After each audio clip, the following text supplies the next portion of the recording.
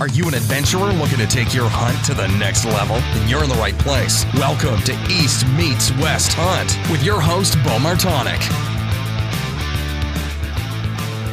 Hey everyone, welcome back to another episode of the East Meets West Hunt podcast. Thanks for listening this week, and got another special turkey hunting episode coming up. At least here in Pennsylvania, our season is opening up for all hunters. The youth opened up just here this past Saturday, but coming up here this upcoming Saturday will be opening day for the rest of us, and I'm getting really excited for that. Turkeys seem to be on fire recently. Been hearing a lot of gobblers, been seeing a lot of them. So hopefully that they cooperate on the first day there and everyone stays safe with that. So I wanted to kind of continue this talk about turkeys, and I brought on two guys that are good friends of mine and used to work with both of them when I worked at Bucks and Bows Archery down in Gibsonia. So these guys are hunting a little bit different style birds than I talked to Jake about recently on the last podcast. They're hunting farm country birds. So we're going to talk about that and some different tactics with that, instead of just, the fact of calling birds and everything, more or less from the standpoint of gaining permission on properties and different scouting techniques that are just so different than, what I'm used to. And some others are, but it's a really great episode. And also get into Rick's recent Texas Rio hunt that he went on. So there's a lot of good information in here. Even get into some gear stuff from the bow side of things, archery side of things. And with that being said, talking about gear, I had a listener question about what kind of Sitka gear system am I running for turkey season. And I kind of wanted to run through that here quickly and the reasons for that. So, in my opinion, for most places in turkey season, you don't need a whole lot. So my system's pretty much, I'm always testing a bunch of different things, and I like seeing how systems work. But for the most part, you can make it really simple. To start with the pants, I like the Ascent pant by Sitka. It's the lightest weight pant that they have, extremely fast drying, and as the springtime is typically wet and with a lot of rain, I don't like wearing rain pants. It's loud, and even wearing like some of the Thunderhead gear and stuff from Sitka, I don't own them. They are very quiet, but I just don't like wearing rain pants. So I wear a lightweight, really fast drying material that even if I do get caught in a rainstorm as I'm hiking, they'll dry themselves out. But to do that, you need to have something underneath that's also going to wick moisture. So if you're wearing cotton underwear and a cotton t-shirt, that's not going to help you at all for fast drying. So I like to wear Sitka's, their Core Lightweight boxers, and then the Core Lightweight hoodie on top. So that's my base layer up top, and for the most part, that's my outer layer as the morning goes on and the temperatures start getting up in the 60s. But a lot of times that temperature is kind of cold, first thing in the morning. And in that case, I'm running the Kelvin Active Jacket, which if you listen to any of my podcasts back during the fall from my elk hunt, that's like my most used piece and my favorite piece from Sitka's big game line. So the reason for that is it's kind of like a lightweight puffy jacket, but you can wear it and it breathes it really well. Packs down the size of a softball, so it virtually can go away in your turkey vest, or in my case, I always carry a pack still. Throw it in your pack. Anything else, but first thing in the morning as you're walking in the dark, get to your listening spot, getting set up, you can wear that and you're not going to get overheated on the hike in. So those few pieces of gear are the biggest things that I'm using for turkey season. Sometimes I'll throw in the Flash hoodie as for some rain gear, even though that's not completely Gore-Tex, so it's not 100% waterproof. It has taped seams in the windstopper material, and that is enough for me for any thunderstorm that you can have, even ones that last for over an hour. I've never had it soak through, and so I'm not saying you can't get wet in it, because you definitely could. It's not 100% Gore-Tex, but And for what I've used it for, it's been awesome. And again, it only weighs like 6 ounces. Very lightweight, disappears in your pack. It is loud, so the only thing that I warn you there is it's not something you're going to really want to be set up in, or just be careful with your movements. But to save you, to keep you out in the woods a little bit longer, it's well worth it in my opinion. So those are the clothing pieces that I'm using there. And so I kind of mentioned that I run a pack where most people run in turkey vests. But for me, if I'm hiking back in a ways, sometimes I like to carry a decoy, sometimes I don't. And if I'm carrying a decoy, I'm throwing them right in the back of my mountain hauler. And in that case, also, you're carrying a bird out a long ways, you can just put it right in the back of your pack like you'd be hauling meat, but just with the turkey in there. And that kind of just gives me a bunch of options. Sometimes I run a water bladder, sometimes I just run a Nalgene with some water filtration systems. But it kind of seems like it might be overkill for turkey hunting if you're only going out for half a day or whatever that might be. But for me, that system works really well. And I've run my Kifaru doing the same thing. Any sort of, framed pack or one with bigger cubic inches, I just like running those packs for just about everything. I've tried just doing the turkey vest method, and I don't really have a very good turkey vest. One I picked up on clearance before that's a little bit too big for me. So maybe that's the reason that I don't like to use it that much. But normally I just carry my pack and then a butt pad with me, and I'm able to put calls in different pockets or whatever else. I play with a bunch of different methods there. So, but anyways, that's coming up here, opening day here at the end of this week. Gonna try to get out before work a few mornings this week to listen, see if I can locate some more birds, see where they're roosting at specifically, and go from there. So let's get into the partners of the podcast here. Elk 101 and Corey Jacobson have developed the University of Elk Hunting, which is a fully comprehensive course for elk hunting from beginners to experts all the way through. This course just goes through all the material from the standpoint of planning the hunt, which can be the most overwhelming process, to scouting, to fitness, gear, calling, different situational setups, packing meat, all the way through those different systems there are modules, as Corey calls them. Check out that course, and it's a year membership. You could pick it up for, normally it'd be $100 for a year. If you use the code East Meets West, you can get that for $80. I've said it on here before, but I've used it now for 3 years. I've purchased it myself, and I thought it would be a really good fit for everyone to learn from, to really up their game with elk hunting this year. In addition to that, Maven Optics.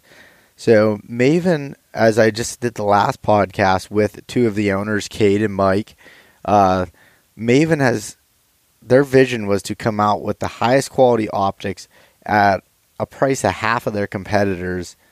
They're not worried about they're not worried about growing extremely big and trying to compete with some of these other brands. What they're trying to do is come out with those high-quality optics using the direct-to-consumer business model. So cutting out the middleman, keep those prices down, and be able to give the customer service that we all want from a company that we're supporting.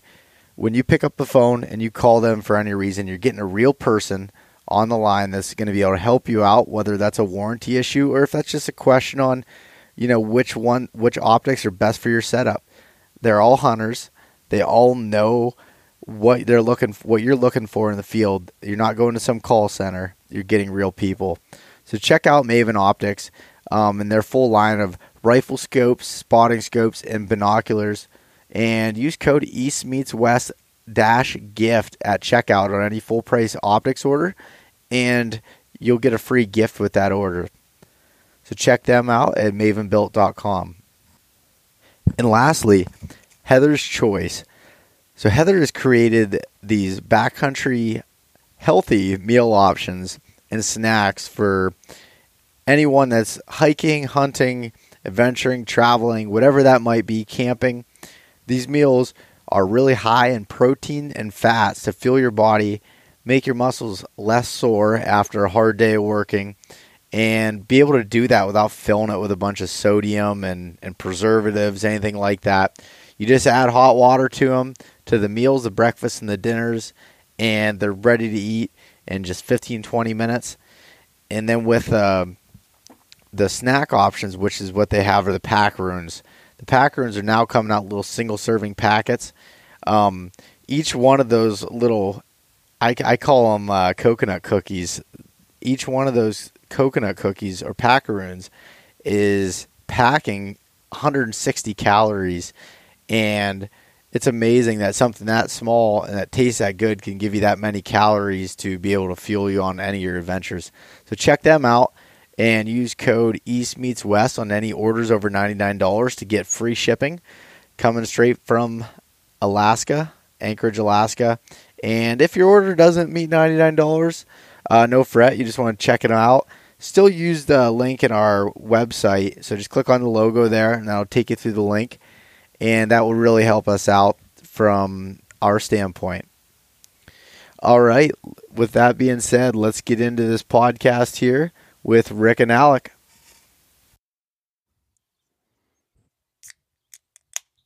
Bush. Bo, tell everybody what just happened to you. Well, I got peaked again. My bush can, the mountains line up with the mouth hole, so that means... The mouth hole. Mouth hole. Is that what it's called? That's what just... Mouthpiece. Without, not really sure what it would be called, but the mouth hole just seems... So you're going to have to take care of this intro, Rick. I got business to do. What am I supposed to say? Welcome to the East Meets West podcast. East Meets West Hunt podcast. Introduce everybody that's here. Okay, so this podcast is Turkey Talk. We have Alec Nebel, Hello. turkey extraordinaire.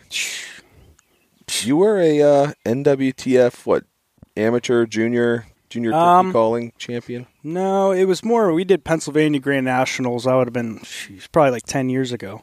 I placed second. It wasn't anything big. It was mostly local stuff. If you're not first, you're last. Not first, you're last. Ricky But Bobby. you're still good. Yeah, I did pretty good. You're the I like best killing my turkey judges, so Yeah. I don't know. That's how it works. Get rid of that. Now we have Bo Martaniak over here. Bo. I'm here. I'm the host, but you're taking over, actually. No. You're not going to do that? No. All right. So, Rick, you've been on here before. I'd rather not, go through your whole backstory again. Otherwise, we'll be here all night. Yeah, preferably not. Yeah. And Alex, so do you want to give a little background on yourself here first? Well, known these guys for quite some time. Rick, I've known him for, 11 years? Something like that. Bo, I've known you quite a long time, too. But grew up just north of Pittsburgh, about an hour. Met Rick when he was in college, and met you up there, too, I think. Slippery Rock. Slippery Rock, yeah. I've been hunting since I was a little kid, 12 years old, here in Pennsylvania, so really took a liking to the turkey hunting. I guess that, I don't know, I got really good at that, so stuck with that, and that's been pretty much it. I mean, You do deer hunt. I do deer hunt. You don't deer kill. I don't deer. I try to. I get lucky every once in a while, but You killed one this year. yeah, killed it though. Decent. Yep. So, Freezer Queen. Freezer Queen. So where are you from, Alex?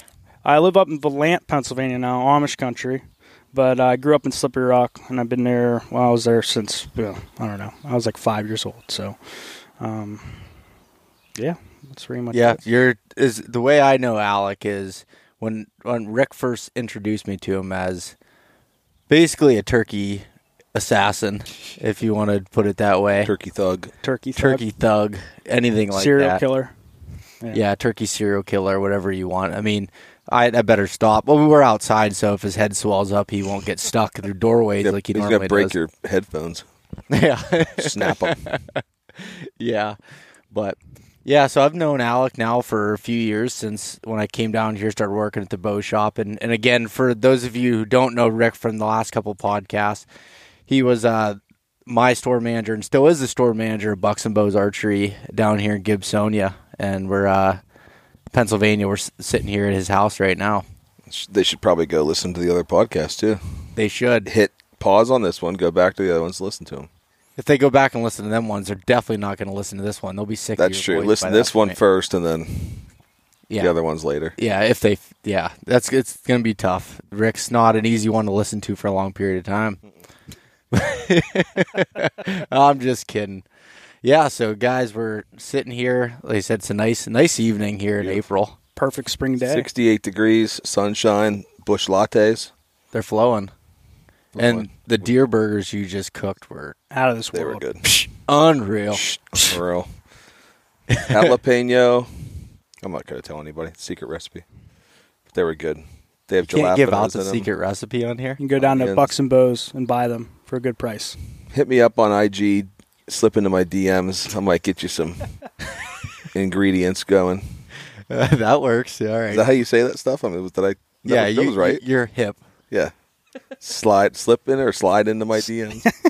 Whatever. I'll slide in. Yeah. Slip into your mouth hole. Yeah. Did you chuck that yet, Bo? Hey, Come on. I'm trying to coordinate this podcast here. I know I'm going to. So once I get Rick here talking, Right. we'll be Laughing good. so We also have some spectators in this live podcast. Royley Benson, Clint Burkholder. Oh, man. Yeah, Riley was here for the last Riley's couple. crying right now. Yeah, Riley was here for the last couple that we recorded. What are you laughing about? Slip into your mouth hole comment? All of you idiots. Just fucking ridiculous.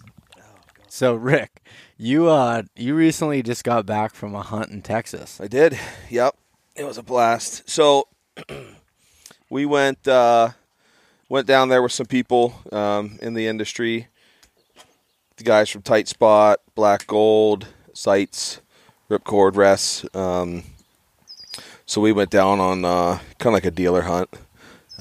Dude, it was honestly probably the most fun I've had, like on a traveling hunting trip, like out of state, whatever. I mean, I love deer hunting in Illinois. That's fun. We've hunted in Ohio, been to Kentucky, a couple places, but just overall, like fun of the hunt because it was pretty low stress. We had a blast. But yeah, about an hour and a half west of San Antonio, hill country, Texas, which I was not prepared for. I was kind of thinking like flat desert, tumbleweeds. We get down there and it's like mountains and, well, not mountains, but I mean, pretty good size hills and stuff. It was cool. It was a lot of fun. It was a hog and turkey hunt. Okay. So what made this type of hunt so much fun? Well, just the way it's laid out. I mean, it's not like you don't have to wake up like 4 o'clock in the morning and go sit in a tree stand all day or go hike around the mountains or whatever. It was pretty, it was like a gentleman style hunt. You know what I mean? It was pretty low key as far as difficulty was concerned. Still pretty adventurous. And I'm going to, pretty much use it to define my adventure. Hey, wow. That was pretty good. I had to slide What that part in of there. Texas was that again? So near Sabinal. So the ranch we were on is called the 2 Morrow Ranch. So the number 2 and then Morrow, Morrow. Thanks for spelling that out for us. Well, I don't know, Marr. You could probably spell it a couple different ways. Can I continue? Yeah, Thanks. you're loud. So the 2 Morrow Ranch, Bill Morrow's the owner. These guys are, they're awesome. Best people. Talk about like Texas Southern hospitality. Just really friendly people, really welcoming into their place. The lodge is 5 stars, is beautiful. They have like freaking arcade games. They had Big Buck Hunter and Golf Galaxy or whatever that thing's called. It looked like a blast. Freaking shuffleboard, pool, poker, ping pong, full bar. Spent a lot of time there. It was just really nice, like really high end place. So, like, loved it a lot. And Riley's their head guide, and he's top notch too. So, guys know what they're doing. They know how to hunt. They pretty much know. They live there, They know every square inch of this property. It's thousands and thousands of acres. So they have a high fence. So if, for guys that like to go down, they have exotic stuff, and they obviously do like high fence whitetails. They raise their own whitetails there, which is kind of cool to see that process. I hadn't really seen that sort of live action. And then they have low fence. So that's all free range stuff. Obviously, high fence and low fence, the turkeys are free range because they have wings. And then tons of hogs and javelinas. So we pretty much hunted the low fence most of the time. At least I ended up over there. They have, whitetails over there, free range, black buck. There's aoudad, all that kind of stuff. So pretty cool, target-rich environment for sure. Did you get to see a bunch of those other? Pretty much saw everything, like African. I don't know. It seemed like everything was from Africa. I kept calling like, "Hey, there's something from Africa right there," and the guys would make fun of me. They're like, "That's a black oryx," and I'm like, "Oh." They're like, "And that's not from Africa." Maybe that one is, but there was a bunch of stuff that was not African. That it all looks African. It's all exotic. Yeah. Nilgai, and we saw those black oryx. The aoudad are cool, because they're like a sheep, with the curls. So we saw some of those, which is pretty neat. The black buck looked like a gazelle, but I guess they're from like India. Somebody was telling me. Yeah. So I just heard of someone hunting them in Texas recently, and heard them on another podcast. It was really interesting. To kill one with a bow, like spot and stock, would be a feat. Yeah. I mean, they are unbelievably. They're super fast, super skittish. Very wary. People think like high fence, and they would assume it's pretty easy hunt, right? Because animals are fenced in. But you're talking about, let's say, 3,000 acres fenced in. Yeah, I was just about to ask how many thousands of acres they were in. These animals they have tons of room. It's not like this little 20-acre pen or something like that. And they don't see a lot of humans. And they're super, super skittish to everything. So you could drive by like on a side-by-side, and they'll kind of watch you maybe from 100 yards or so, but the second your feet step on the ground outside that side-by-side, if that side-by-side stops and you step out, they're gone. They run. So, and they're obviously, like whitetails and elk and everything, you got to watch the wind. So, I see them like turkeys, you could drive past the field hundreds of times in a car, and as soon as you open the door, or even stop your car, look at them. They start getting weird. They know something's up. So it was cool. Like I said, pretty much in the mornings you'd get up, go out to blinds, do some turkey hunting. The amount of Rios down there is crazy. To go down to that ranch, I can't speak for anywhere else, but for that ranch specifically, if you go down there and you're looking to take a Rio off your slam, NWTF slam, that's the place to do it. Because if you go in 3 days, you don't kill a Rio, you either didn't bring ammo, didn't bring a gun or a bow, or totally screwed up. Can't sit still. Yeah, something. You messed up bad. It's still turkey hunting. Now that I say that, and if you're focused on turkey hunting the entire time. Yeah. So obviously the guys that were with us, not everybody killed a turkey, but guys were spending half their time, or probably 3/4 of their time, hunting, axis deer and some of those other exotics, and then the evenings, right, we would pig hunt. So mornings, turkey hunt, come back for breakfast. The food was crazy. The chef that was there cooking was incredible. And for the afternoon, you pretty much do what you want. So this is like the cool part. You get up, you have to get up early because you're not, they're driving you to where you're going. So it's not like you have to hike a mile or anything like that. So you get some sleep, do some turkey hunt in the morning. You'll hear birds all the time. Everywhere you go, you hear turkeys. And everywhere I went, I was able to, you at least see them. And then you come back to the lodge like 9:30, 10 o'clock, eating breakfast. And then after that, it's up to you. If you want to go fishing, they got stocked ponds, catfish, bass, perch, whatever. They got the fishing rods, everything for you. So if you want to spend the afternoon fishing, if you want to spend the afternoon sleeping, you can do whatever you want. So, but we wanted to be out there hunting, at least trying to kill something. So we'd go spot and stock for the afternoon. And so we'd get up in the side-by-side, and Riley would drive us up into that hill country stuff. Just beautiful scenery too. But you'd see hogs or javelinas or, black buck or whatever, and plan the stock. There you go. Once you saw them, it was like, okay, check the wind. What are we going to do? We got some javelinas on the second day, which is pretty cool. But yeah, it's just, you're constantly seeing game. It's pretty fun. But again, it's not like the easiest hunt in the world. Just walk up to animals and shoot them. Yeah. No, was it, to kind of go back a little bit, you were talking about the high fence, low fence thing. And that's something that, when I always thought of high fence, I picture like some of those places in other states that are these small places. People go and shoot these 300-inch whitetails. Right. And then recently I was informed by someone else about the way Texas does these type hunts. Almost everything, and someone can correct me on this, which I'm sure they will, that most of it is either high or low fence the way that it is. But there's such big acreage like that. Again, I've changed my views on that over the years, depending on the situation, it's not just like shooting a fish in a bucket type deal, No, not at all. I mean, when we were down there, I made a joke. I'm like, all right, I'm moving to Texas and I'm starting a fencing company because everything is fenced. Everything. And there's two parts to that, right? So your low fences are literally like maybe, I'm guessing 3 feet off the ground. Like your regular chain link fence, pretty much. Yeah. Not height-wise? Or, whatever, or barbed wire or something. But deer, whatever, jump right over. It's only 3 feet off the ground. I think basically a property boundary. Pretty much, right? I think the main point of that, so hogs are a big issue in Texas. We all know that. There's two things they want to do.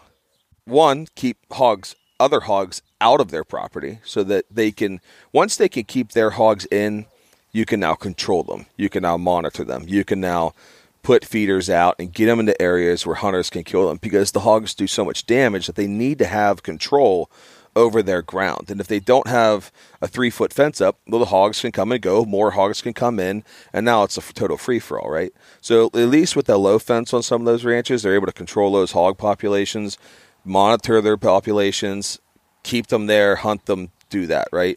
The high fence, obviously, because Texas, the environment is suitable for exotics, right? You can't have like a black buck survive or an axis deer survive in Pennsylvania winters. They would die. Yeah. Their bodies aren't designed to handle that cold, right?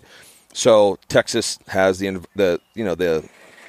weather, whatever you want to say, the climate. The climate, yeah, exactly, to have those animals thrive. So they put the high fence in, and hey, dude, I mean, you build it and they'll come, right? I mean, if people are going to pay, if your business down there, if you went 3,000 acres, you're not going to build a strip mall down there because it's vast land. I mean, it's not like there's high population areas at least where we were, right? So I know you said the town, but what area of Texas? Southern, sort of, yeah, okay. Pretty south. Like I said, San Antonio is kind of, like that big sort of like triangle at the bottom of Texas, yeah, like upside down triangle. It's like down there, okay, sort of to the left-ish, but southwest. Yeah. Yeah, like I said, hill country. But, yeah, so fence it in, put the exotics in. It's business, man. Yeah. People are going to pay to do it. It's business. So, like I said, though, we have high fence ranches here in Pennsylvania, not far from here. And, yeah, they may only be like 100 to 300 acre. I mean, we're talking totally different. And we're talking about deer that, probably get a lot of human interaction and things like that. So, in Texas, it's not like that. And it did kind of changed my mind a little bit. It was a sort of an eye-opener learning experience for me to, like you said, sort of adjust my views as far as southern high fence hunting. Personally, would I go down there and kill a big whitetail that was high fence, pen raised, whatever? Probably not. But would I go down there and kill some exotic stuff? The meat's delicious. You got axis deer and these black orcs and Neil guys, like phenomenal meat. So, and it's, you kill a black orcs or in the old guy, the size of horses. It's a lot of really good meat. So, you go down there do something like that. Sure. My main goal was to go down there and kill a Rio turkey. That was goal number one. And the backside of that finished up with, let's shoot as many hogs as we can. That was an archery hunt only, no guns. And you did shoot a Rio. I know you talked about if you didn't kill one, you might have had an issue or two that you ran into. But so you did end up taking a Rio then. Yeah. Yep. A special one. I guess that would have been the first night. The first night. Yeah, I was going to say. I killed it in the evening. So yeah, anyway, so you go spot and stalk in the afternoon, and then in the evening you come back, eat dinner, and then for the evening you could go out about 6 o'clock, sit in tree stands or blinds over feeders, and you're waiting for the hogs. The hogs could come in at last light. They could come in when it's still dark. We had these red lights that you would hook to your stabilizer, which is pretty neat and way more difficult than I thought it was going to be, trying to see through your peep sight and see a pin at night under a red light. I thought that was going to be pretty straightforward, and it's not. It's actually pretty hard, especially when you're aiming at a black hog.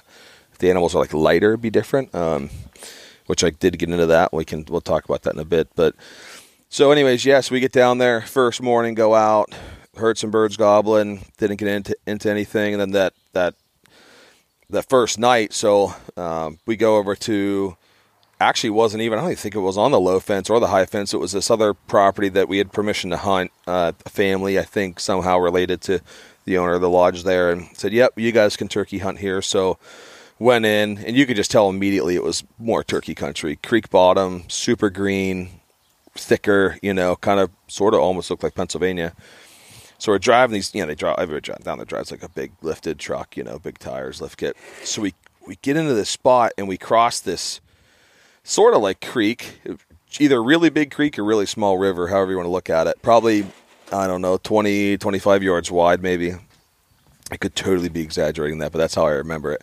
And fairly deep. It's a podcast, and you can say whatever you want, really. Right, until Riley or one of these guys from the lodge listens, and he's like, oh, it's actually 5 yards wide. That's like Bo saying he doesn't kill elk, but really he does. Right.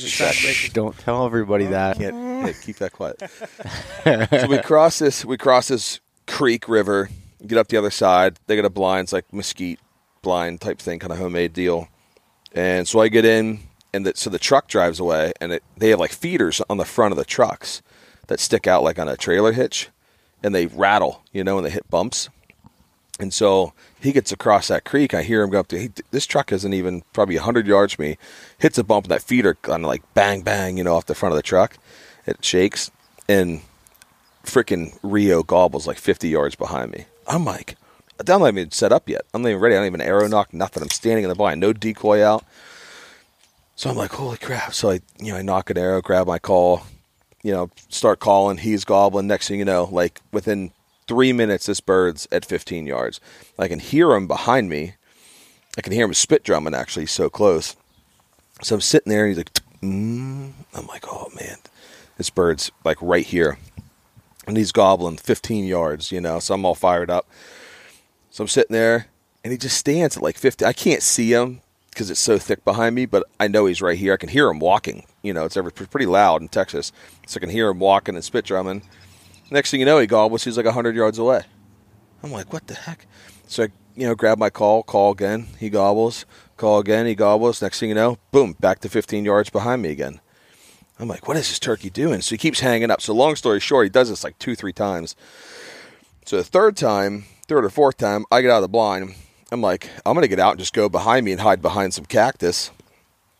And when he comes in, I'm going to shoot him. I don't know what he's hanging up on. When I get back there, and like 10, 15 yards behind the blind's this little barbed wire fence.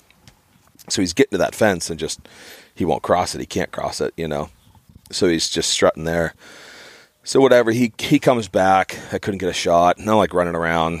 And then I finally like, dude, calm down. Like, get back in the blind. Relax. There was another bird gobbling not too far from us too. So I get back in the blind. And I'm sitting there, make a couple calls. He had gone down to my right.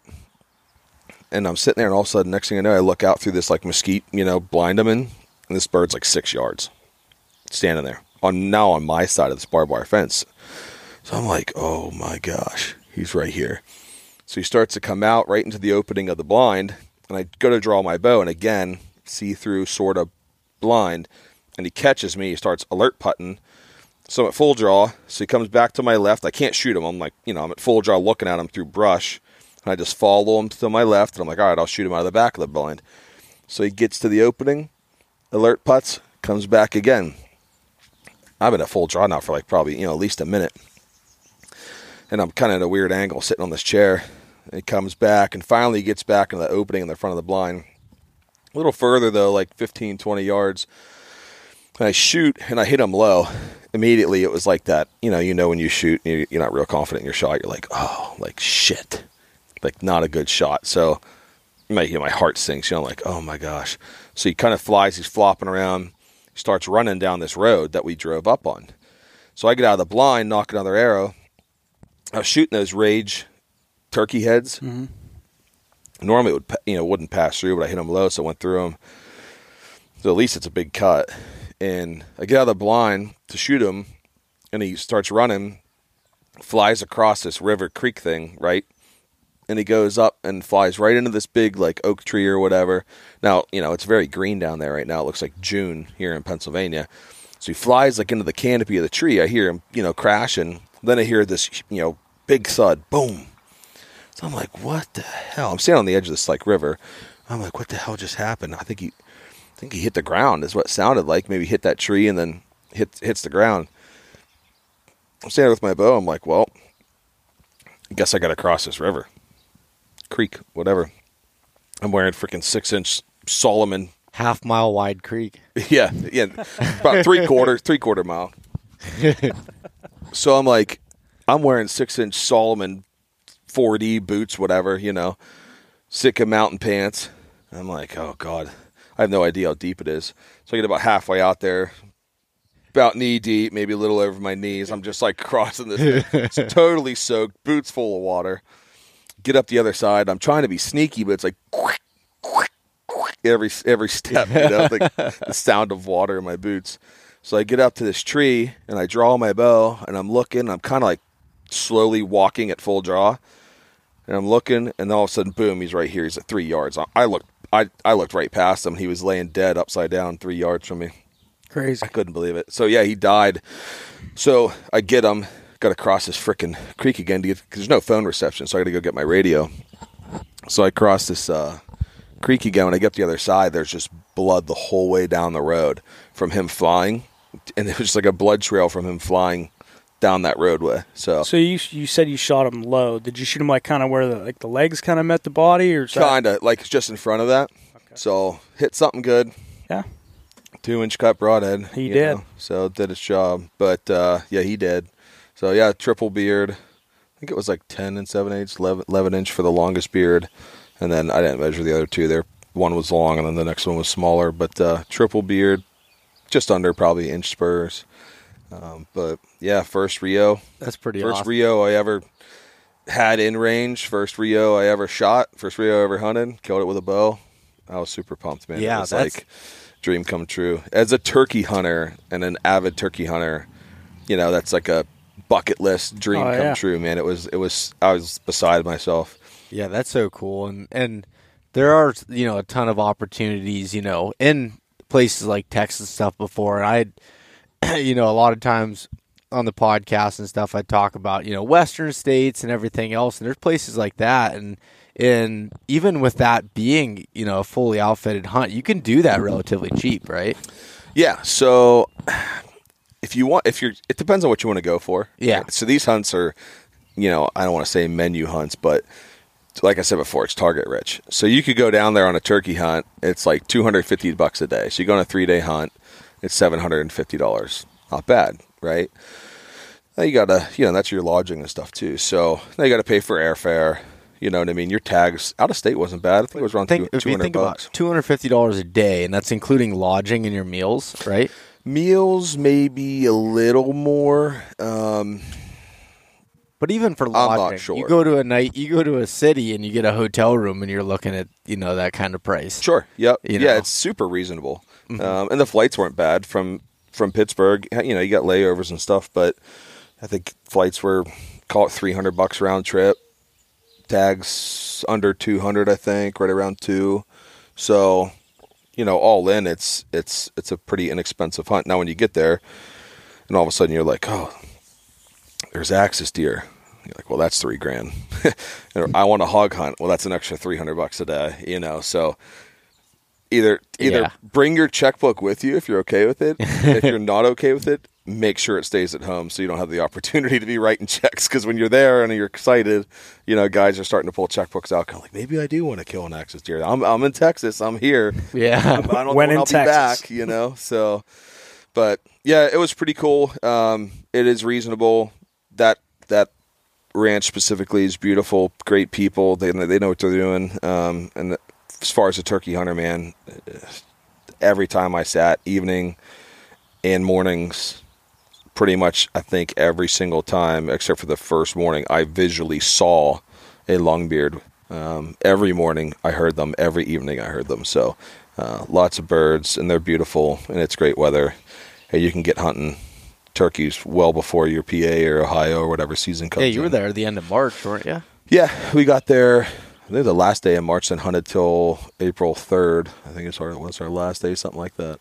Yeah, that's So, awesome. Yeah, our season here doesn't come until the end of April. So, and the hog hunting's pretty fun too. I mean, it's over feeders, and the feeders go off, and they pretty much are like clockwork. Boom. Not going to come in every night, but I was lucky every time I hunted them. I was luckily in a place they wanted to be, and they came in.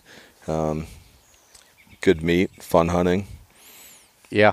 Pretty crazy. Did you get to cook up any of the meat while you were down there? No, so they cape it and quarter it for you, debone it. So we pretty much just froze it in Ziploc bags, all the meat, and the turkey fan and everything, and the breasts. And then on the way to the airport the last day, we went to Walmart and got a $15 igloo cooler, filled it with the meat and like bubble wrap and stuff so it didn't bounce around, and duct taped it up and got to the airport. She's like, "What's in the cooler?" When I was checking in, I'm like, "A hog and a turkey." She's like, "Excuse me?" I was like, "Well, I mean, hog meat in turkey parts." She's like, "Oh, okay. I guess I shouldn't have asked." I'm like, "Well, you asked. Yeah. That's what's there." I'm like, "It's all frozen." She's like, "Okay, that's fine." They don't really give you a tough time in Texas. Was it difficult to travel with No. all that stuff? When you're flying out of Texas to come home, they don't give you a hard time. They want you to come down there. They have such a hog problem that they're not going to give you a hard time for it. Mm-hmm. One, you're bringing money to their state, so it's an economy boost to offer hunts. And two, they need their hogs killed, so they're not going to give you a hard time. They did when I got back to Pittsburgh and I got my luggage. I noticed that somebody had cut the duct tape on my cooler, and then they retaped it with like a clear packing tape. And I look in, and all the Ziploc, all the bags, the big trash bags, were all opened.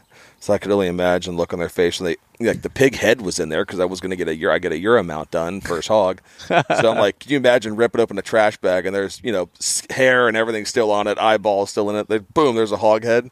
Like, yeah, they got a surprise there. But United Airlines, I guess the TSA people really earned their paycheck that day. Oh yeah, that would have been surprising, but. Yeah, it only cost me $150, which is cool. So whoever the CEO of United's probably to ship the meat sitting back? at his That's what it was. Sitting on his beach house down in the islands, just got another $150 out of me to ship a frickin' cooler home. Check it in. So yeah, but that's awesome, man. Yeah, it was a lot of fun. Like I said, a big part of traveling for me, now that I've had not a ton of experience, but enough experience traveling to different states and hunting different outfitters and stuff like that, is it's got to be the right outfitter. The people have to be good. It has to be comfortable. You're away from home. You're away from your wife or kids or whatever. It's sort of almost already uncomfortable a little bit. So it's nice when you have a place that makes you feel comfortable and it's high end and the people are welcoming and friendly. And so that was the best part. It was a lot of fun. Good. That sounds awesome. I was pumped to hear the story. I told you when we talked on the phone, I wasn't asking you any questions because I wanted to hear it. Yeah. Firsthand podcast. So equipment held up well too. We, like I said, we were down there with some companies. Tight Spot being one of them, Tight Spot quivers, which you pretty much everybody sitting here around this podcast uses. Yeah. They're obviously worth the money. Lifetime warranty. Yeah, people there are amazing. You shoot with the quiver on, and it's not a burden. It keeps everything tight to your bow. Yep, and you can actually, tilt that quiver and lower it or raise it or do whatever you want. It's pretty much unlimited adjustment so that you can balance it. And I don't do a lot of spot and stock hunting. This was pretty much my first opportunity when we were hunting in the afternoons to spot and stock. And so it's a bit of a learning experience for me to, as a whitetail hunter, normally take my quiver off and hang it up, right? Well, this is one of those times where you could take that quiver and actually utilize it to help balance your bow, kind of using it as a stabilizer, right? To off balance your sight and everything else. So lots of adjustment there. The black gold sights, super durable. And we put them to the test. They're bouncing off side-by-sides and, walking through that mesquite and stuff like that. And they held up nice and tight and durable. And obviously Ripcord, they've been around for a long time and super reliable rest. That new lock rest they have, which is a sort of hybrid. It's limb driven, which is essentially maybe a little more reliable than a cable driven rest because that limb's forcing the rest down versus utilizing inertia from the cable moving quickly. So having a limb force it down, right, maybe make it a little more reliable, but it locks up just like a QAD or something would, a normal cable driven rest. So when you're hunting, it's locked up, your arrow's contained. However, So kind of where like the problem that, I wouldn't say a problem, but a weakness with like that Hamsky I just put on my bow is the arrow is down. It's fully captured, but it's laying down on your shelf. Yeah, it could bounce around. I have to put. Yep. Well, today I was down in the shop getting my bow set up, and as I'm letting up, arrow flops off the end of it pretty easily because it's just bouncing around. It's not contained as my QAD did or as this new ripcord. So the ripcord lock would be like a hybrid, a combination between the benefits of a QAD and the benefits of a limb driven like a Hamsky. Yeah. It's a combination of two. They have the micro and non-micro adjusts. They're pretty sweet. I mean, they're sweet.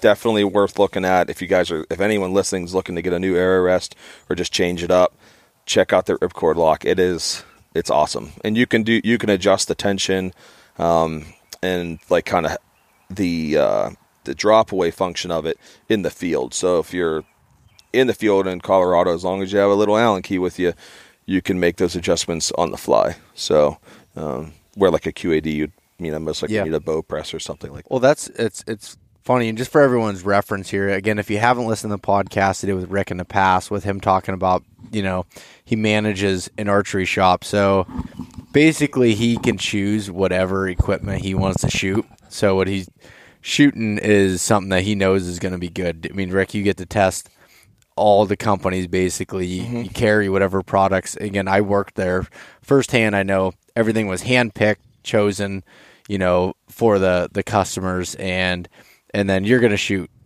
whatever you feel is good for your application, right? Yeah, I mean, unlike a box store or Amazon, our customer service and feedback and things like that's super important for us because they're going to come right. If we provide something or give them a product that's going to fail or not be reliable and they have an issue with it, they're coming right back in. It's face to face, right? So now I got to deal with an unhappy customer, which we obviously strive to not have. Thank you, Riley. And then, have to replace the product or whatever. And so to avoid that, might as well just start with something reliable and something that you don't have to worry about, and that's not going to happen. Yeah. And being able to go field test things, yes, I'm in a privileged position to be able to do that. Very lucky to have the opportunity to do that and to have these relationships with these companies.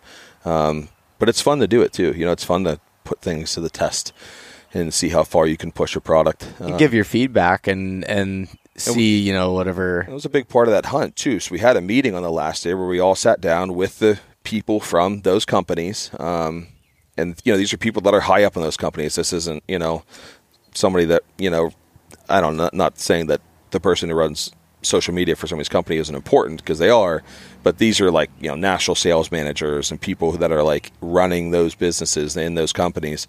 And they sat down and said, give us your feedback. We want the negative. Don't sit here and sugarcoat this and give us, oh yeah, you make the best products in the world. Thank you. And throw a sticker on the back of my truck and now I'm field staff. They want to know. Sorry, I had to. They want to know what's wrong. They want to know how they can better that product. And not every company does that, right? So there's only certain companies for us that stand out that actually care and want our feedback.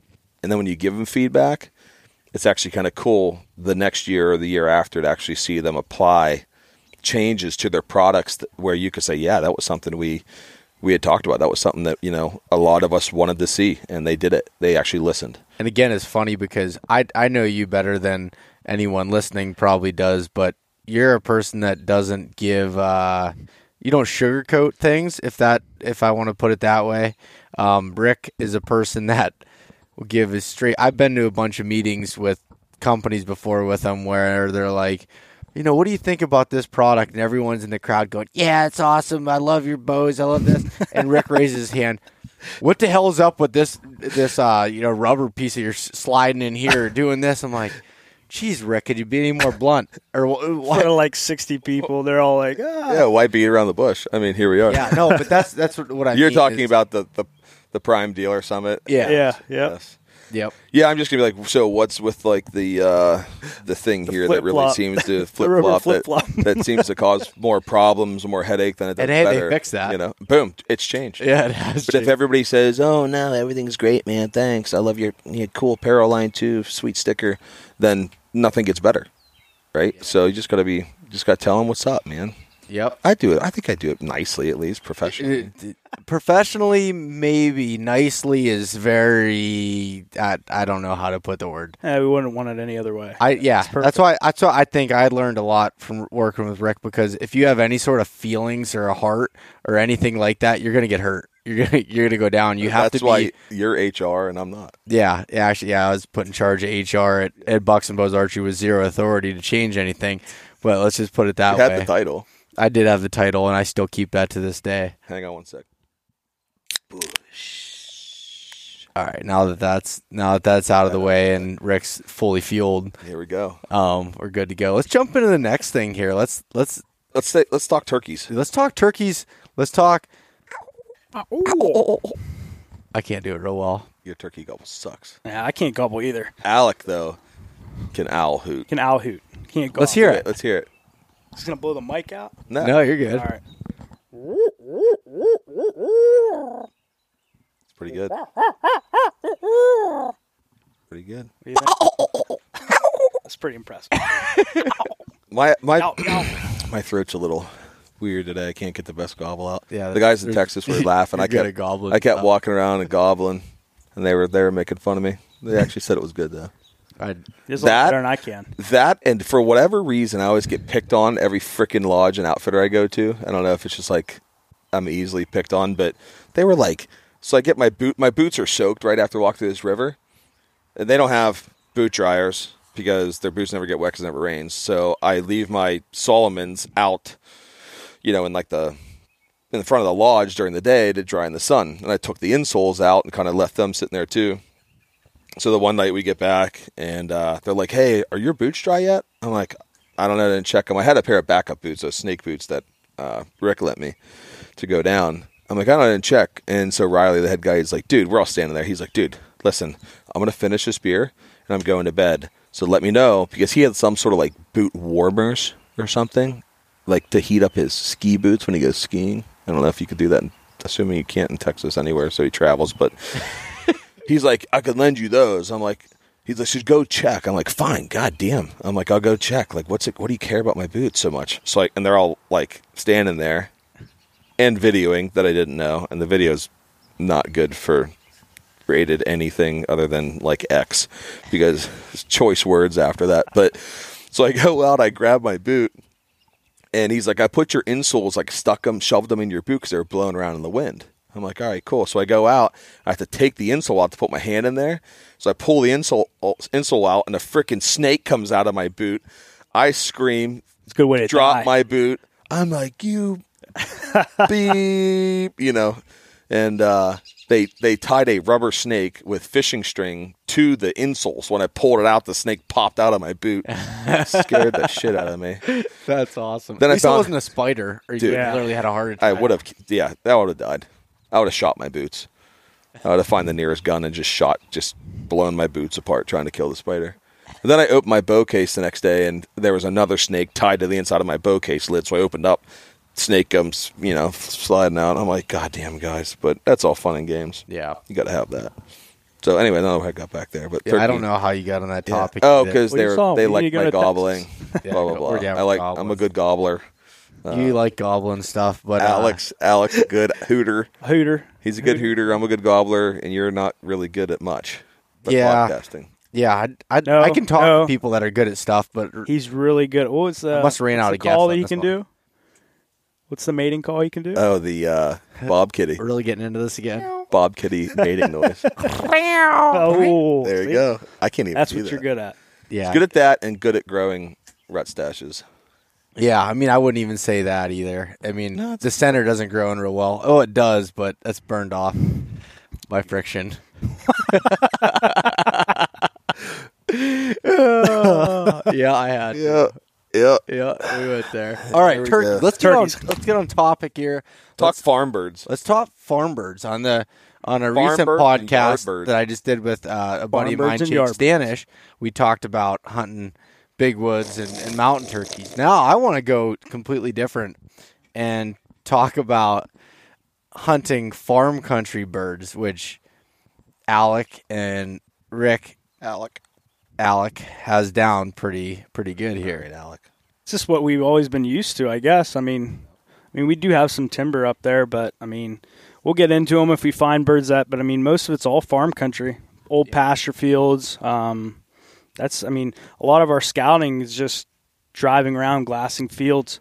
Get out and listen for birds here and there, but it's kind of nice to just drive around and. That's the main tactic. Yeah. As far as killing those birds, I think most of our success over the years has come from it's 95 pre-season scouting, glassing, finding birds, watching where they're roosting, watching where they're flying down and hanging out in the mornings, and versus being out there trying to call and locate them and in the timber. So one of the most interesting things that I learned from talking to Alec specifically on this and Rick is, all right, so Alec, you're going out like real early, a couple months ahead of time. You're glassing these fields and checking things out. Is that right? Yeah. I mean, I'm not going hardcore early. Like, I won't go until March, and even March, it's very sparingly. I mean, I'll go around and kind of get an inventory of what I'm seeing, seeing where they're flocked out. But I mean, yeah, onX, I mean, we've used that a ton but most of it's like April 1st. April 1st, I really start going like as much as I can be out there, mornings, evenings. Not evenings, not as much, but I mean, any morning I can get out there. I'll start driving around and really checking out a lot of the spots. And you can see you just start to glass fields. But when it gets closer to season, then I'll start kind of narrowing in, I guess, on the spots that we were kind of looking into. So you start seeing the birds that they're roosting in and stuff. But, I mean. And so with that, Alex, so you're riding around, you're finding these birds. That's cool. You're finding birds. Mm-hmm. Everyone can find these birds on these private farm fields. But how do you get access to these places? That's something that's an art in itself. You know what I mean? It's one thing to find them, but how do you cute little 2-year-old kid? Yeah, we Cam. Yeah, let me explain that a little bit. So last year, this sounded weird. No. Let me. Okay. So me and Rick were starting to find some birds in different fields and properties that we didn't have permission on before, and didn't know the people. And we had my daughter Cam. She was only 1.5 at the time. Yeah. And we had her with us driving around, and we go up to these houses, and we would just take her out and carry her up. And who's going to say no when you have a little baby in your arms? Yeah. The first guy did. Yeah. The first guy did. Get your child off my porch. Yeah. No. Yep. Nope. Yeah, he was actually. He was aggressive, which. Very aggressive. Yeah. But it did work. Bump you? What's that? Did he chest bump you? He was thinking about it. He thought it was like the dude thought we were trying to rob him. Yeah. I'm bro, it's 3:00 in the afternoon on a Sunday. We're wearing jeans. We're wearing jeans and T-shirts, and we have a 1.5-year-old baby in our arms. We're no threat to you. But he acted real. He was tough guy. What are you doing? Can I help you? Well, we saw you had turkeys. He's yeah, no. So we were going to ask if we could hunt. No. We're okay. Yeah, we're leaving. But I mean, I guess if you go out of 10 places he asks, we really don't get no's very often. I mean, you'll get some here and there. You just can't be afraid to ask. I mean, a lot of people are nervous, but onX Maps has been definitely a game changer as far as getting permissions and finding out. Gives you the name. So you could walk up and say, "Hey, are you Mr. Miller? Are you Bob Miller?" Yes, I am. Hey, this is Alec. I'm Ricky. We looked at your property. We see you own 127 acres. This is our daughter. Yeah, this is our daughter. This is our daughter, Cam. And so we saw that you owned 127 acres. We did a little research, and we were thinking, that we'd like to turkey hunt your property if that was okay, just for this year. We just looking turkey. See, not, hey, can we hunt here? It's, can we turkey hunt here this year?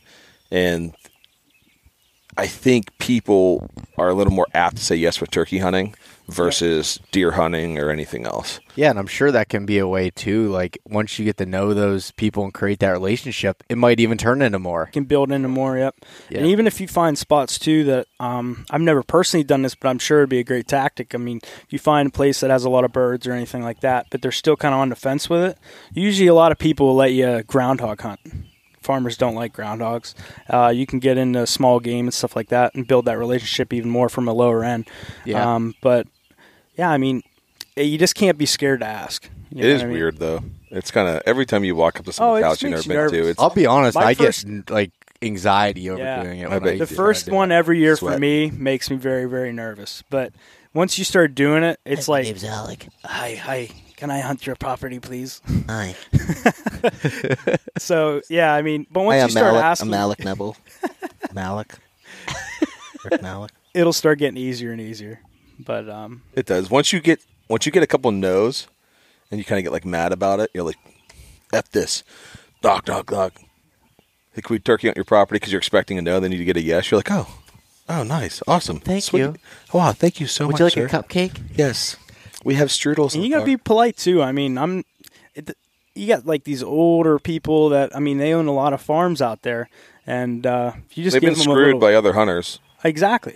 And you can't give them attitude. Just you be polite to them, and 9 times out of 10 you can get permission. Do you let them know like your success rate and everything when you walk up? No. No. He's got a resume. Yeah, you hand Obviously, you probably know who I am. If you've seen anything, I know of you're hunting, familiar. If you watch the Outdoor Channel, my name is Alec Nebel. Yes, I'll sign your hat after this conversation, and you give me permission to hunt turkeys. Yeah, And then he goes, and you don't even and you don't even have to pay me. So Honestly, I'll do this for free, but just for you. Yeah. Your neighbors, though, I didn't make that same deal with. So just like, you know, this is special. no, but seriously, that's an art to it, and that's a huge part of being able to gain, that access to those places. Because if you can find turkeys but you can't hunt them at all, then Yeah, it's not doing you any good. Nope. And I mean, there is some public property that we do kind of hunt, but I'd say a good 95% of it's always private ground. We've and found some farms. birds on public. Yep. And a lot of it, we've actually, last year was a big one, was using the Hunter Access Program through the Pennsylvania Game Commission. Yeah. That They have some good spots. Yep. And You run into other people, and let me tell you, freaking turkey hunting around other Pennsylvania hunters. it can be It's dangerous. almost like I want to have Blaze Orange on walking Yeah. around because you got to watch out. Yep. Be careful with your setup. It does kind of change your tactics a little bit when you know there's other people there because you got to be really, really careful with. Even- one, we don't want to mess other hunters up. The last thing I want to do is have a guy who spent a bunch of time roosting a bird, for the past couple days or whatever, got up early, gets out there, and you come strolling through and ruin his hunt. That's not cool. Yeah. I don't want that to happen to me, and I surely don't want to do it to anybody else. So. Yep. No, I completely understand that. Yeah, and so after you're finding these birds and everything, what are you doing from that standpoint? You gain the access, you gain permission. How are you putting together a game plan for Shoot them in the opening face. day? Shoot them in the face. Well, I mean, you're going to continue to. I mean, if say season opens on the Saturday and you try to gain that permission prior, I mean, weeks ahead of time, even if those birds aren't going to even be there, like you're there now, gain the permission because 2 weeks into season they might show back up and you already have that permission. But if you get the permission, you're just going to keep scouting them till opening day. Say they do the same thing, and a lot of it's not even roosting them and finding out where they're in the tree. Say you're driving at this area at 7:45, 8 o'clock in the morning, and every single morning they're roughly around this area. You're going to go in and just set up and wait them out. I mean, you're going to do a little calling too, but I mean, technically it's not like you're deer hunting them, but you kind of are. We've Yeah. made that comment. We're deer hunting these birds Yeah. tomorrow. Yeah. Set up a blind. You know they're going to get there. You're patterning them Set to an up. extent. Correct. Set up. It's like early sit down, season shut up. whitetails, pretty much. Yeah. The way we're hunting them. Yep. So It's W. and that's so crazy. Like it's different than, like a lot of the places that I hunt. I've hunted farm birds, which I think they're all equally difficult. They just have their different challenges. But like a lot of it for me has to do on roosting, like finding them, because otherwise you're not spotting them, No. in the timber that much. And unless you're Timber running. yodelers. What's that? Timber yodelers. Timber, yeah, exactly. You're waiting to hear them sound off and move, but with you guys, you're a little bit more of a strategic planning, and like you said, I don't know how to give this a percentage, and maybe you'd be able to, but I feel like there's a lot more scouting than the hunting portion of it. It's 95% of it. Your success is. I don't even. That's say a pretty that. bold statement. It's I'd say 100% on your scouting. if you're not scouting and you don't know the birds are and you're not setting up on them right, I mean, yeah, you might get lucky every once in a while, but you're putting luck in your favor if you know where they're going to be. So Yeah. you got to do your scouting, and I mean, that's a big part of it. Yeah. Are you doing a lot of run and gun setups? You doing ground blinds, or does it all depend on the situation? It all depends. Corn piles. Corn piles. it all depends. There's a lot of times that we'll set up a ground blind and say we're seeing birds at 9 o'clock in the morning or so. You can, I mean, normally we wouldn't set up on something like that. I'm joking if the game commission's listening. No corn piles. All my guests joke about. I had Clint Casper on the other day, and he kept joking. Yeah. Everywhere we go, like we find a spot in the big woods, he's like, "All right, you get up, you get the thermals coming up over the hill. You set your ground blind here, you put your corn pile here, and you're good to go." And I'm like, Clint, everyone's gonna think it's pretty convincing. Yeah, yeah, we believe it. Man. But anyways, keep going. Yeah, I mean, a lot of the spots that we're hunting in the morning, I mean, you're seeing birds there early, so you know they're not roosting far from there. You set up, I mean, depending on the area, I mean, you could set up right on the edge of the timber or whatever. But a lot of time, it's open fields. Jeez, he's got a big motor. Yeah, I don't know if anybody could hear that in the background. That's so impressive. But a lot of it's open fields, so we're setting up ground blinds, and you can hunt them with archery. But and it's tough getting to those birds sometimes because a lot of times these landowners only have the field and won't have the timber. Yep. So you can't come through the timber using the timber as cover in the morning in the dark. Granted, yeah, turkeys don't see really well at dark, in the dark or whatever, but you can't just walk through an open field, especially if the moon's out and it's a clear morning.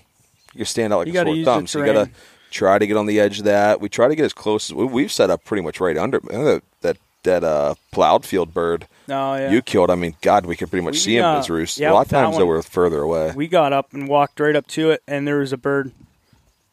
Set up right above us. I mean, we had to stop, and we set the decoys out, and it ended up being like 8 yards, which was a little closer than we wanted to. Remember, we had to crawl out into the field because we were afraid he was going to see us. Yeah, we didn't know what it was, and it ended up not being the gobbler, it ended up being a hen. Yep. And thankful for that. But I mean, we ended up killing that bird at 8 yards. But she saw us. She saw us. She stayed in that freaking tree till 8 o'clock.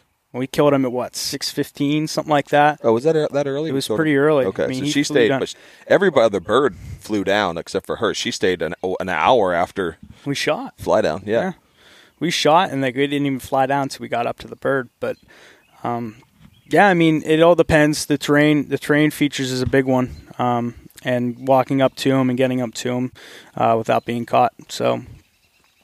We killed that bird I killed last year. Kind of called a timber bird, but yeah, I missed that one. That's a run and gun thing. That's what I mean, yeah, we do a lot of field setups early in the morning and stuff like that. But I mean, midday, you get that 9 to noon. We do a lot of running and gunning in the timber. I mean, it's not as much farmland birds as much as we do hit the timber. So I'd say that's a big portion of what we're doing. Yeah, in the second half of the season when you can hunt. Throughout the day. You don't have to be out of there at noon. Obviously, you're not going to walk around a field at 1 o'clock in the afternoon hammering on a box call. Those birds are most likely in the timber. They tend to go to ridges. We found in that midday, as hens go back to nest, those gobblers, midday hunting for turkeys is between 11 and, let's say, 11 and 1, 11 and 2 is some killer time to kill birds because that's rare for most people are napping at that point. Yeah, but if you can hunt midday, get out there midday. I have some buddies and I've talked to some experienced turkey hunters say, screw waking up early. They'd rather wake up 9 o'clock, get out there at 10 and hunt from 10 to 2 because it's a better opportunity to kill a bird. The hens are on the nest or the hens have moved on, right? They've left the gobblers.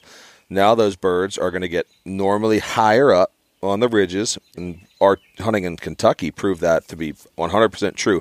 Midday, every longbeard's on top of a ridge because he feels like he's more visible. He can strut. He can more hens can see him from up there, right? It's like anything else. You're higher up.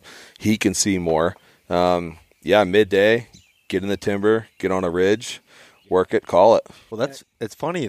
That's something my Grandpa always says he's 72 years old now and still kills a big gulliver every year, and he doesn't go out till 8:30, 9 o'clock in the morning. He always jokes. He goes, I let the newbies and everything go out and mess with them in the morning, and then I go out and kill them later. And he loves that. You can get one morning you to get one early answer. afternoon. You get one to answer between 9, 10, 11 o'clock like that.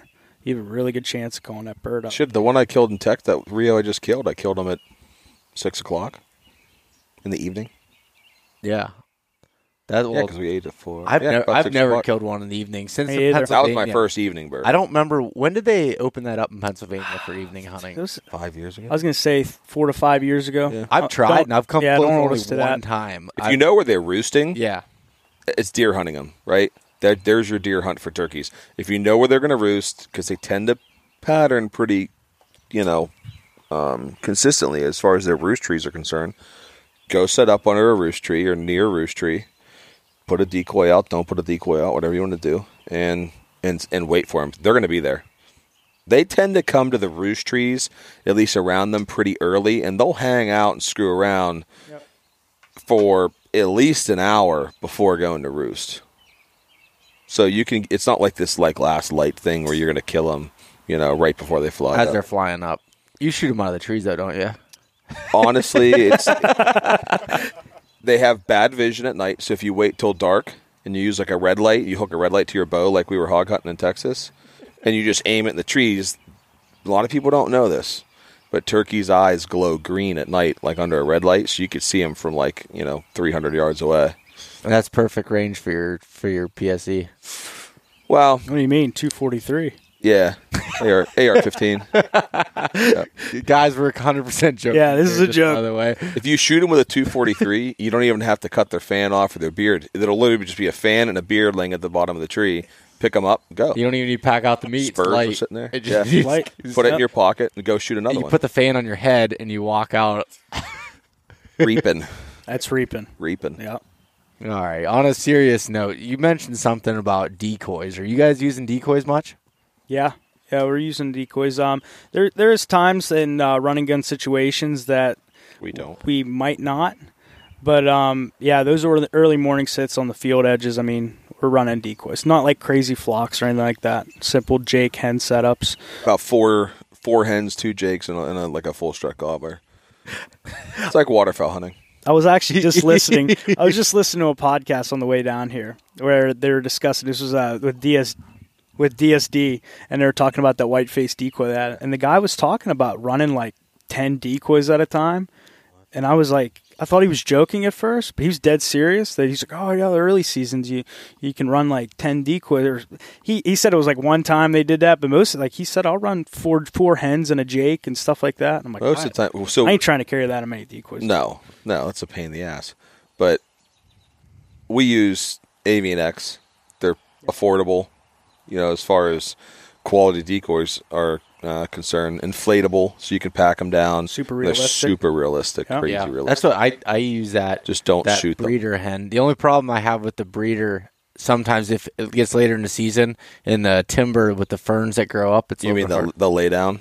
the lay down? Is that what it is? Lay down hen? Yeah. Yeah, when she's laying down. Yep, that's the one. That's the one I have. Later in the season, she's hard to use. Even Yeah, in use fields that with tall grass. Yeah, short grass. Plowed fields, she's good with. Put her with like a strutting jake or a quarter strut jake or something. It's a pretty awesome combination. The bird Limpy that she killed, we had that set up. It was a quarter strut jake with a lay down laying there, and he jumped up on top of the lay down. Yeah, Shot you it tried right off. breeding her. Really? Shot her right off the top of her. Yeah.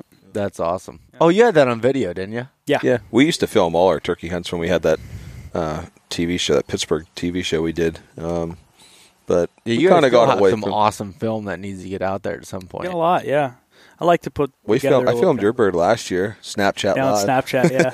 Yeah, I That was know, fun. and you didn't save any of it. I have it. Yeah, he has. I have it Did on my you? phone. And then I sent it, and since we were in, like BFE, it's like parts of it are coming through, and then like it's coming in, then like the after the shot went through, but nobody saw anything in Yeah, and they're between. like, "What's it was like going coming on?" through real sporadic.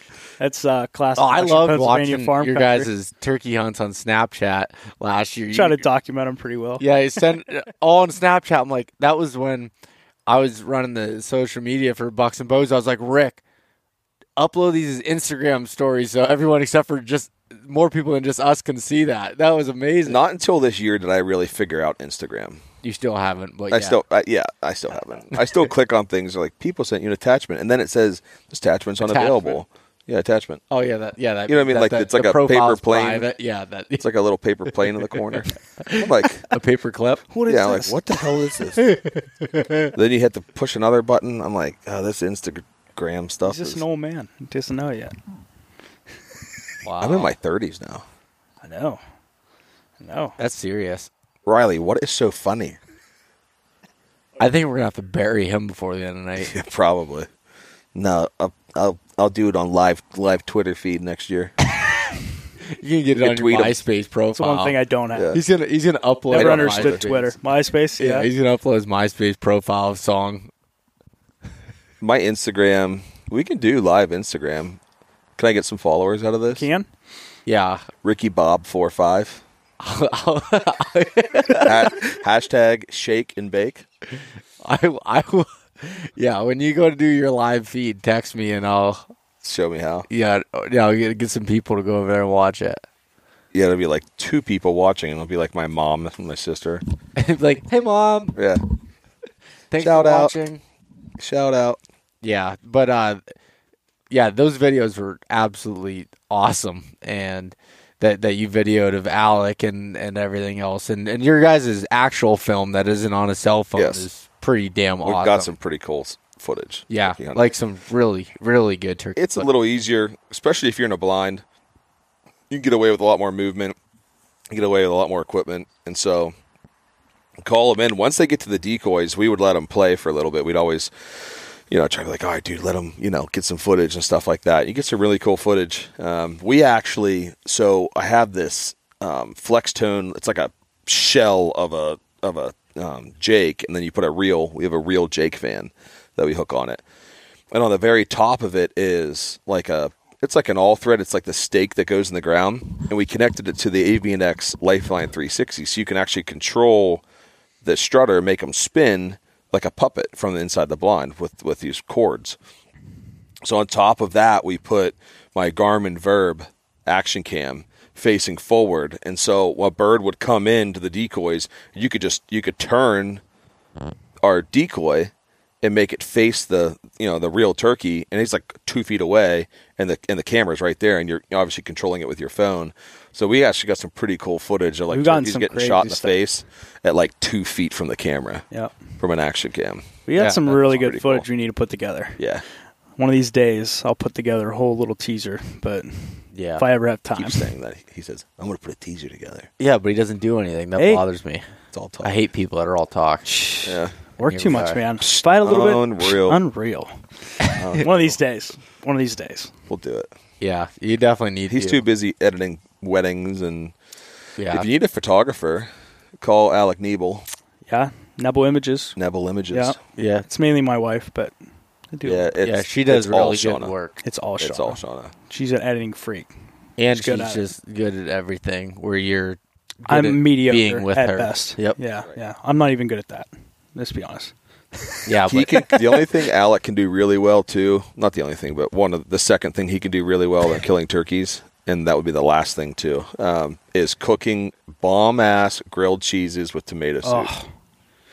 Listen, Grilled cheese and tomato soup. That's turkey that's camp turkey lunch. camp, and it's good stuff. you get some tomato soup and grilled cheese, and if we can get morels, Grilled cheese or grilled? grilled Oh. cheese. You can get some morels with that too. Yeah, Oh. morels. Oh, I Oh. forgot we did that with those morels. Morel mushrooms. yeah, you get those on your farm. No, I don't. What are you talking about? I mean, no, you don't. Damn. Yeah, my farm in Alabama. Yeah. That lease we have. Yep, That's that where we lease. get them. Yep. Yep. Anyways, on the turkey side of things, so we talked about like how you're scouting them, how you're setting up your methods of hunting, using decoys, everything else.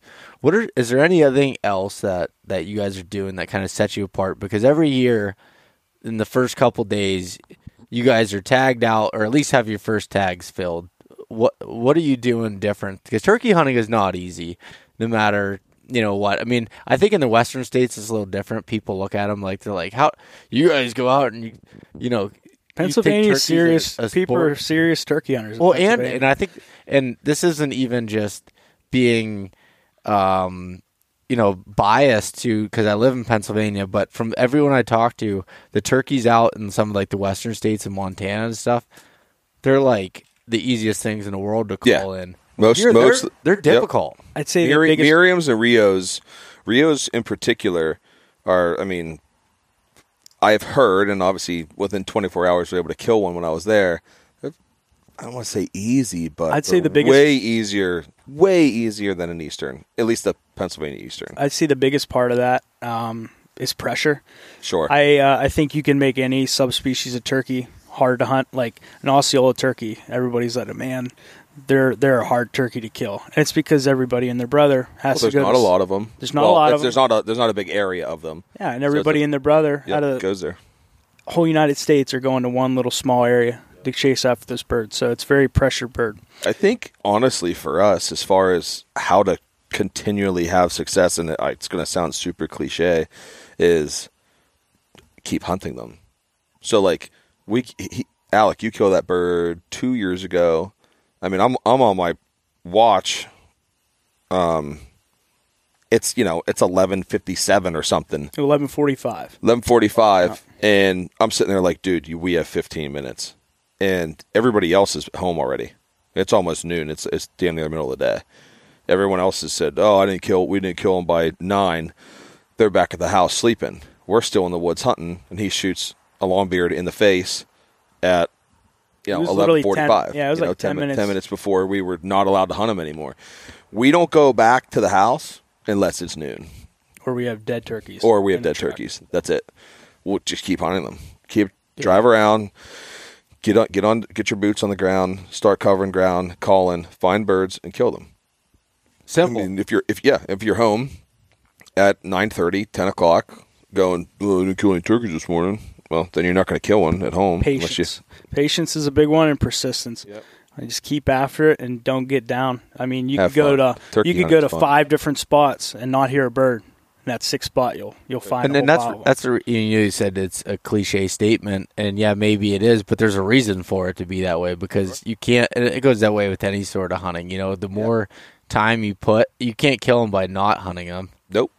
Yep. You know, I think too many people though think that if you don't kill them when they fly down and then walk into your decoys in the morning, if you don't kill them then you're not going to kill them. Yeah. They're like, oh, well, guess we'll hunt tomorrow morning. Was it last year you guys struggled a little bit? Was it last year or a couple years ago? Well, you killed one. Or maybe killed one on Monday. We didn't kill one opening day. No, we haven't killed one on opening day in a while. You killed Monday. I've killed one on Monday after opening day 5 years in a row. You killed Monday. I killed Tuesday. You killed Tuesday. And then I killed Thursday. Tuesday and Thursday, I killed both my birds. You killed Monday. I just remember one year, though, that it was like most years you guys are just stacking them up right at the beginning. It seems like anyways, and from me when I'm at work and you guys have your first few days off of the season and you're just killing shit.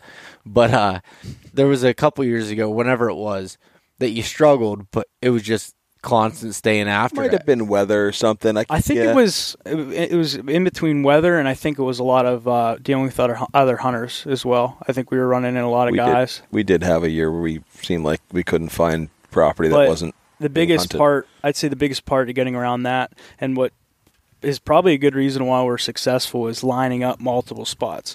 Don't only have like, oh, these are the birds and you keep watching them.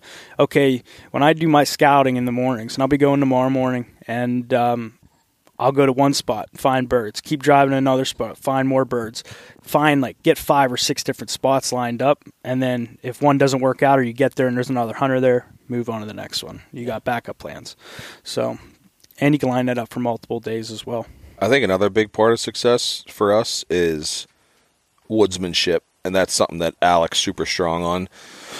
And that part of that scouting is getting not only glassing these birds, but getting your boots on the ground and knowing the lay of the land. Yeah. Turkeys, people here, you can't call them across a creek, can't call them through a barbed wire fence, and sometimes you can, or you can't call them down a hill. Right, find a way across, find to get on this level.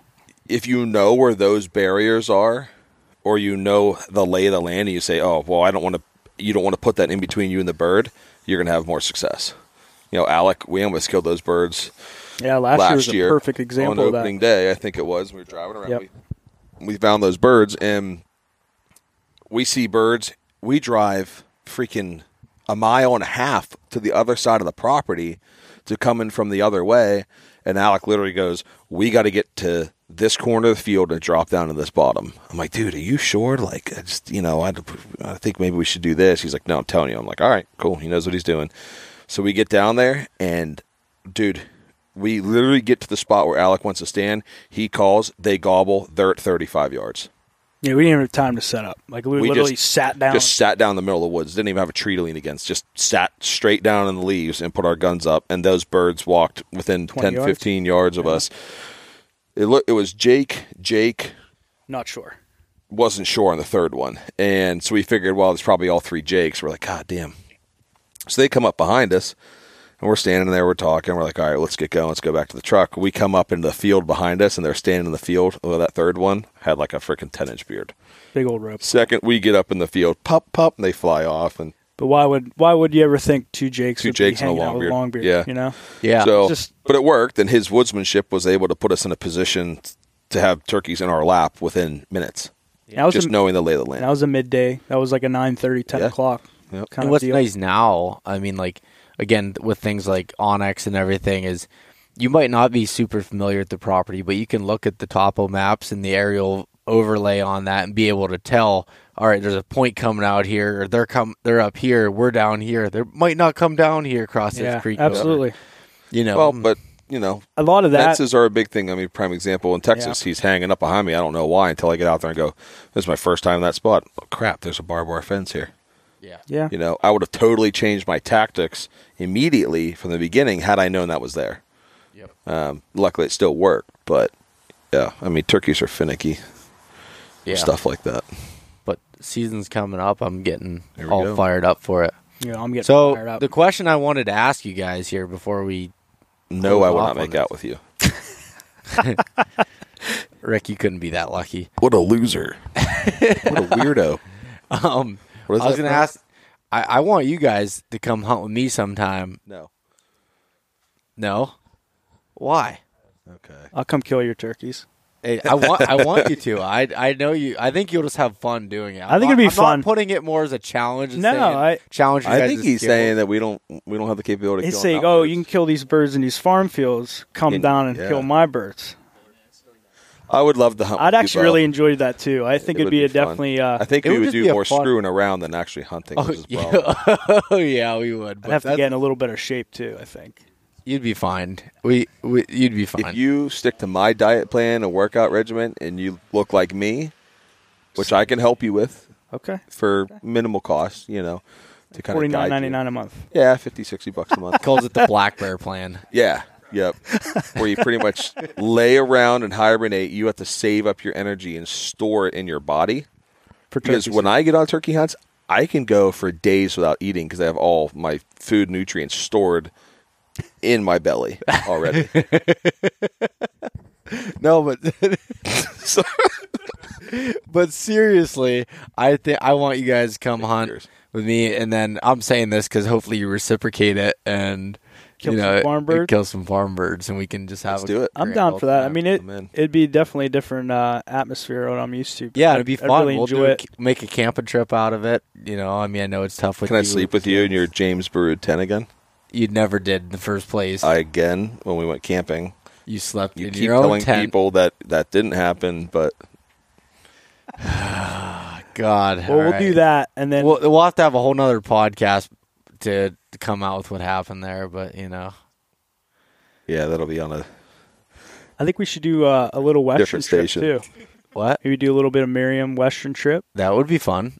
Head out Wyoming, Montana, something like that. well, we're going to Texas. Yeah, Texas next year. We're going to Texas next year, and then I met a kid in Texas, Chase, really cool dude, lives in Florida, runs a shop out of Florida. Uh-oh. He's got Osceolas, and he said he's never killed an Eastern. I said, okay, so you get me an Osceola, and I'll get you an Eastern. And he was like, deal. Damn. And we got a place That's to it. stay at your parents' place. Yeah. So Osceolas are next. Miriam's would be fun. We should go out there. I think a little Western do-it-yourself Miriam trip would be Montana, Kelly from Tight Spot said that we come out and kill Miriam's. He's got Miriam's out there in Montana. Montana. great. I said, Take Martagnac to Montana, killing Miriam's. All right. Well, it Perfect. sounds like a plan. We should talk like that. So do you guys have any closing thoughts? Anything else you want to leave anybody with here? I got one for you. So I know you like reading books. And He I can't got, read. Yeah, well, audiobooks. That's why he listens to podcasts. Audiobooks. I have a book that you should read. I just recently read it from Colonel Tom Kelly. It's the 10th That like a Legion. character on SpongeBob? 10th Legion. Read it. It'll change your perspective on turkey hunting. Okay. I'd give it a read. guy, Colonel Sanders. Oh, my gosh. Okay, so repeat that again for the listeners. What Tom was- Kelly, Tom Kelly, 10th Legion. the 10th Legion. Bush. If you're a hardcore turkey hunter, you'll be totally into it. It's a really good book. Awesome. What about you, Rick? Do you have any closing thoughts besides opening another bush can before you black out? We're back out, and we don't back out. No, we don't. That's another No, big part just of it. good luck turkey season, everybody. Have fun. Turkey season's the best. It's life. It's better than anything else. So have fun, kill turkeys, and be freaking safe. I mean, I know people personally who have been shot while turkey hunting and have life-changing, altering injuries from that, where they're not able to really live a normal life anymore from getting shot. So human beings, a 200-pound, 180-pound human being does not look like a 18-pound turkey by any stretch of the imagination, no matter really what you do. Even if you were dressed as a turkey, there are no 200-pound turkeys out there. So do not shoot people. Be sure of your target. No, that's a Let them go so they can grow. That's it. No Jakes, Sean Fuchs. Jakes are for kids. Full fan, dead. Yep. Keystone. Just go have fun, shoot them, and be persistent. And if you can't kill a turkey, just give up.